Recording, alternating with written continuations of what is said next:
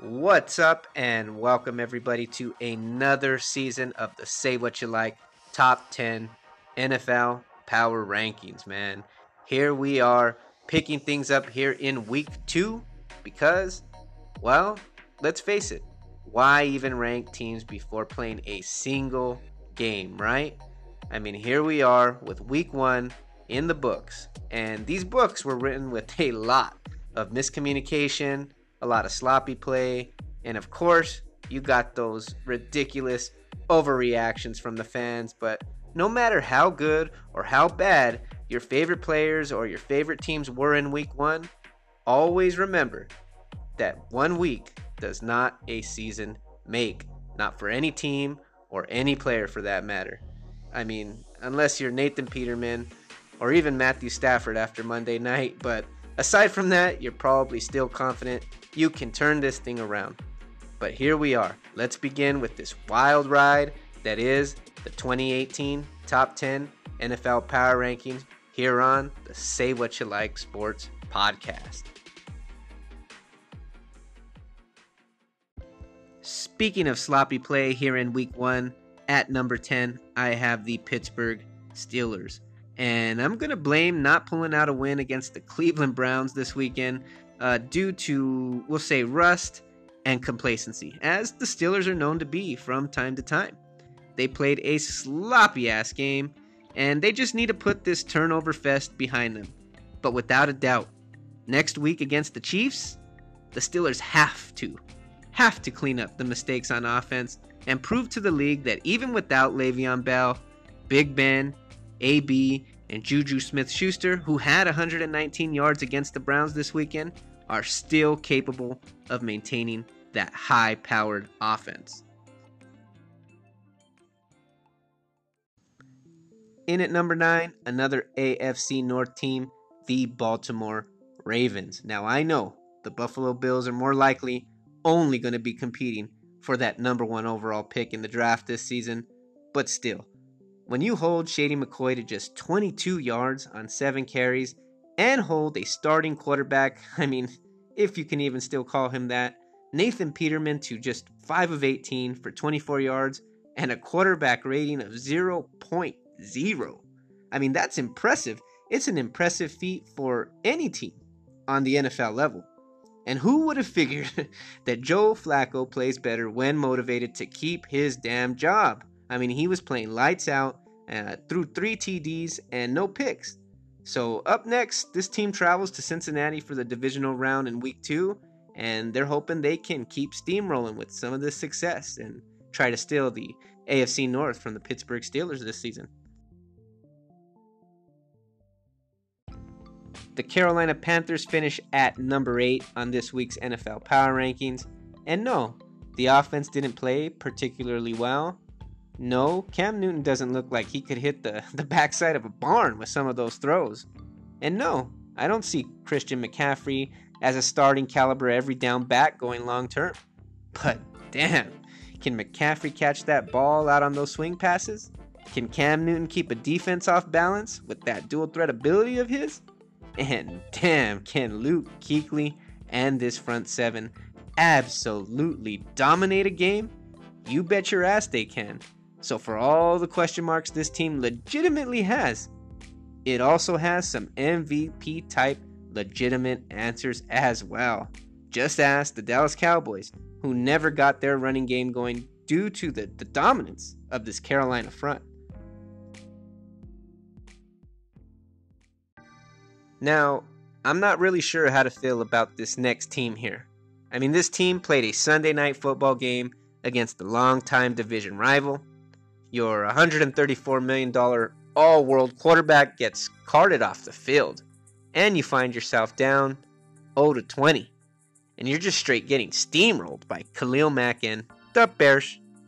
But the most dangerous quarterback in the game today, or maybe even ever for that matter, says, don't call it a comeback. And the Green Bay Packers escape with a 24-23 opening night victory. But the Pack faces an even stiffer division challenge as the Vikings and head coach Mike Zimmer, who may be the only coach to consistently be able to slow down A-Rod over the years. He's going to be bringing that vaunted defense with him, along with that shiny new quarterback on offense. I can't wait for that game, if Aaron Rodgers is up to it after the knee injury. Holding steady in at number 6, I have the Kansas City Chiefs. Now here's a team that had a lot of doubters going into week 1. And most people were seemingly on the forever disappointing and often injured Los Angeles Chargers bandwagon. I don't know. For some reason they were. But like I mentioned in the AFC West preview and predictions episode, the Chiefs straight own the AFC West. I don't even have the stat ready, but I believe their division record over the last few years is something ridiculous, like winning 17 of their last 19 divisional games. I mean, if there's any Chiefs fans out there listening, leave me a comment and give me that crazy stat, because I know I have read it a couple of times. But if you want to talk stats from this year, Pat Mahomes and Tyreek Hill started off with a bang, connecting for 3 TDs in the opener. But up next for KC is a team that may have struggled this weekend, but it's had its number the last couple of years in the Pittsburgh Steelers. Staying live at number 5, I have the Los Angeles Rams. Now, last season the Rams went from worst to first as far as offenses go, and I think we can expect to see more of the same in 2018. Jared Goff had a nice game, threw a couple of touchdown passes. Todd Gurley goes for over 100 yards. Cooper Kupp continues to make big grabs and big moments. And Brandon Cooks, man, he may not have had a big game as far as yardage goes, but he drew a couple of PIs on that Raider defensive backfield. And the Raiders, man, they came out with their hair on fire. I mean, the black hole was amped. But the LA Rams got the talent, and they survived that first half onslaught, and they stole the victory up in Oakland on Monday night. And I think we can expect to see them stealing a lot more victories this year, because Sean McVay in this offense, and to go along with the defense now with Aaron Donald, the Rams might be favored to win it all in the NFC. At number 4, the Jacksonville Jaguars. Now the Jags started off the season on the right foot with the win over the New York Giants, and they used a very familiar formula comprised of ball control and defense. And it's a strategy that's worked well for this team. But I gotta voice my concern. And that's if the LSU running back Leonard Fournette, who rushed for 41 yards on 9 carries against the Giants, cannot return on time for the rematch with the New England Patriots this weekend. Now, Fournette suffered what Doug Marrone is calling a minor hamstring injury. And without Fournette, I think the Jags' chances are slim. But with the healthy Fournette, here's a contest between 2 AFC powerhouses that I'm interested in watching.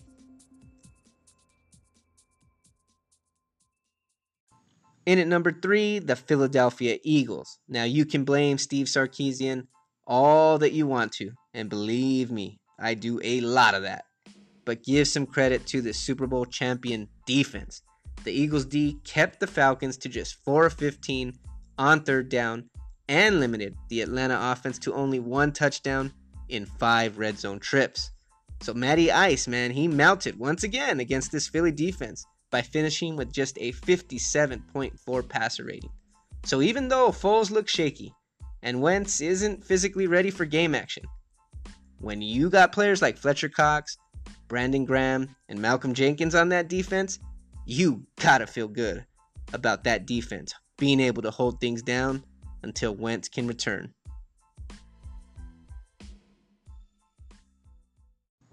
The Minnesota Vikings start the season at number 2. And I gotta admit, I like the way this talented Minnesota Vikings defense meshed with the new offense led by Kirk Cousins. And some may say the numbers are too close to pedestrian, considering that the $84 million man went up against the Niners defense that at times struggles to get pressures off the edges. But I beg to differ. A 244-yard, 2-touchdown game on 36 attempts is exactly how you want Kirk Cousins' stat line to look like. I mean, just let the running game and the defense do their jobs, and Kirk Cousins will soon realize he doesn't have to shoulder that load like he did up in Washington, because that's what often led to many of his mistakes. Up next, Cousins goes head-to-head against the hobbled King in the North, Aaron Rodgers, to vie for supremacy in the NFC North.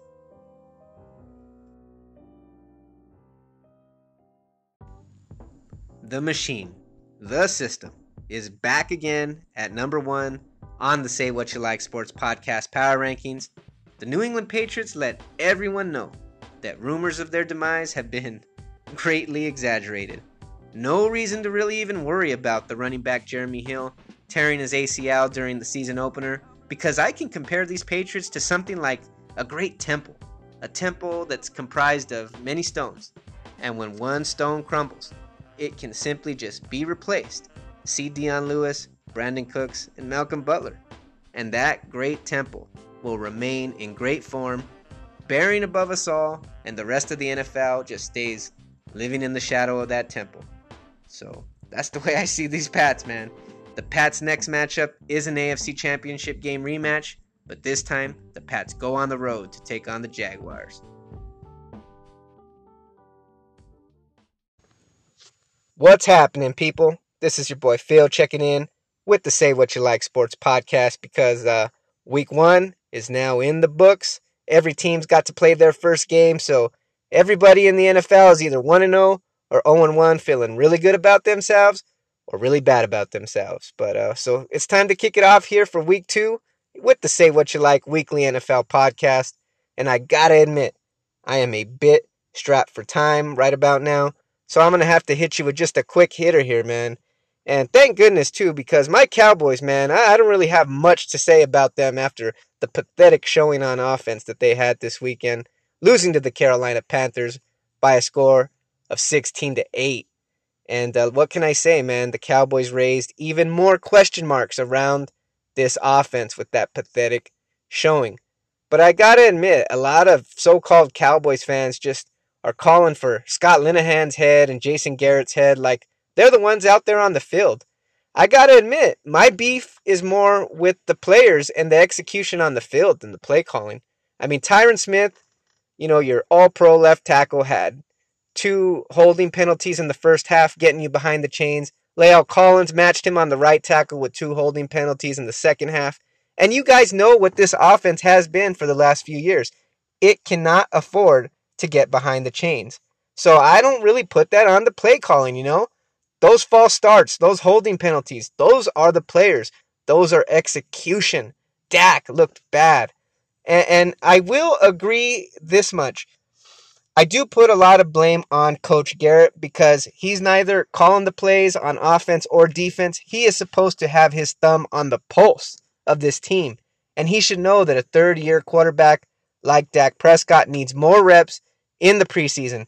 It doesn't matter if your offensive linemen are hurt or not, because that's the offensive lineman he's got to get used to playing with in week 1. And I think I can chalk up some of the offensive woes to rust. And I'm not trying to defend the Cowboys coaching staff or the players. I think it was equally pathetic of an effort for the both of them. To be perfectly honest with you, I was very disappointed. It hurt me to watch, and hurt even more to rewatch. Like I mentioned, Tyron Smith, the 2 holding penalties. La'el Collins, the other 2 holding penalties. Connor Williams played okay, but there was quite a few plays where he was getting pushed around right into Dak Prescott. And Dak Prescott, man, he looked a little jittery back there in the pocket. I didn't like how I think he was just a second too quick on trying to run. And instead of where he could have maybe just stepped up in the pocket and delivered the throw, he got into run mode. He didn't. His weight distribution was off in the pocket to me, just a little bit. So that goes a long way with the inaccuracies. You saw everybody's talking about how he missed a wide open Blake Jarwin on that one play that would have been a big 40-yard play, man. I mean, he missed it. Would have put him in Carolina territory, which is they didn't spend much of that time on that game. So just disappointing, man. But like I say, I got to stay on track here. The coaching staff isn't the one out there committing the holding penalties. The coaching staff isn't the one missing wide open throws. The only thing I can blame the coaching staff for is you should know that your team wasn't ready, wasn't looking sharp because they hadn't played together much in the preseason. And that's why they had such a pathetic, rusty-ass effort in week 1. So all I'm going to say is this. Players, coaches, the Cowboys organization, you are put on notice. Hey, you got your preseason out of the way in week 1. You guys need to get on the same page. You guys need to play like a team. It's a team game. I'm tired of this division within the Cowboys organization and within the fan base. It's Dez's fault. It's Dak's fault. It's Linehan's fault. No, it's Garrett's fault. Jerry Jones has been ruining the franchise ever since he bought it, ever since he fired Jimmy. Man, forget it all, man. Forget it. The bottom line is this. This team has to start being united. It's 9/11 right now. And you know what? For as terrible of a tragedy as 9/11 was, at least the one positive we can find out of that is we were united after that. We were not divided, and that's what Cowboys Nation's got to be. It's got to be united. It's got to be united. Coaches, players have to take accountability and turn this thing around. And I believe they can do so because let's just remember back in 2016, Dak Prescott lost his first game to the New York Giants on opening night. And then they went on to go 13-3, take the division crown, first round bye. In 2014, when they made another playoff berth, they lost that first game to the San Francisco 49ers. Romo threw 3 picks. The offense looked terrible. And they went on to go, 12-4 and make the playoffs. Even way back in 2004, I think it was, with Bill Parcells, when they made the playoffs with Quincy Carter. They dropped that first game to, I think, ATL. Didn't look good at all. So one game does not a season make. It's time to just get on the same page. Look, by now, after week 1, you should have shaken off the rust. I expect to see a much cleaner, more efficient offense against the Giants. You're very used to the coaching staff, the players. They should be used to the personnel that the Giants have and the schemes they like to run. They're a division rival. So, if we see another effort like this, then I'll start calling for some coaching, some coaching staff's heads because, it's just showing me that week in and week out they're ill prepared. But, right now, at least early on, I think a lot of the problems on offense were due to execution. That's just what I saw, but it's just one Cowboys fan's opinion here. So, like I said, y'all, I am really strapped for time. I want to hit you guys back next week with some picks, previews, and predictions for the upcoming week. Go in depth with some analysis of what I seen on games from different teams across the NFC and the AFC, not just the Cowboys. But for now, just had to hit you with the quick thoughts. The one that was dear to my heart, watching my Cowboys go down 0-1 in the season, but hoping they can pull even with the hated rival New York Giants. I hope Zeke is motivated to show that Saquon is not the best running back in the NFC East. But we're going to see, man. We're going to see. Both these teams have their issues, but both these teams have their talents. So, you know what? That's the thing I love about football. It's all about who wants it more on Sundays. And we're going to see Sunday Night Football. We'll recap then. Peace out, y'all.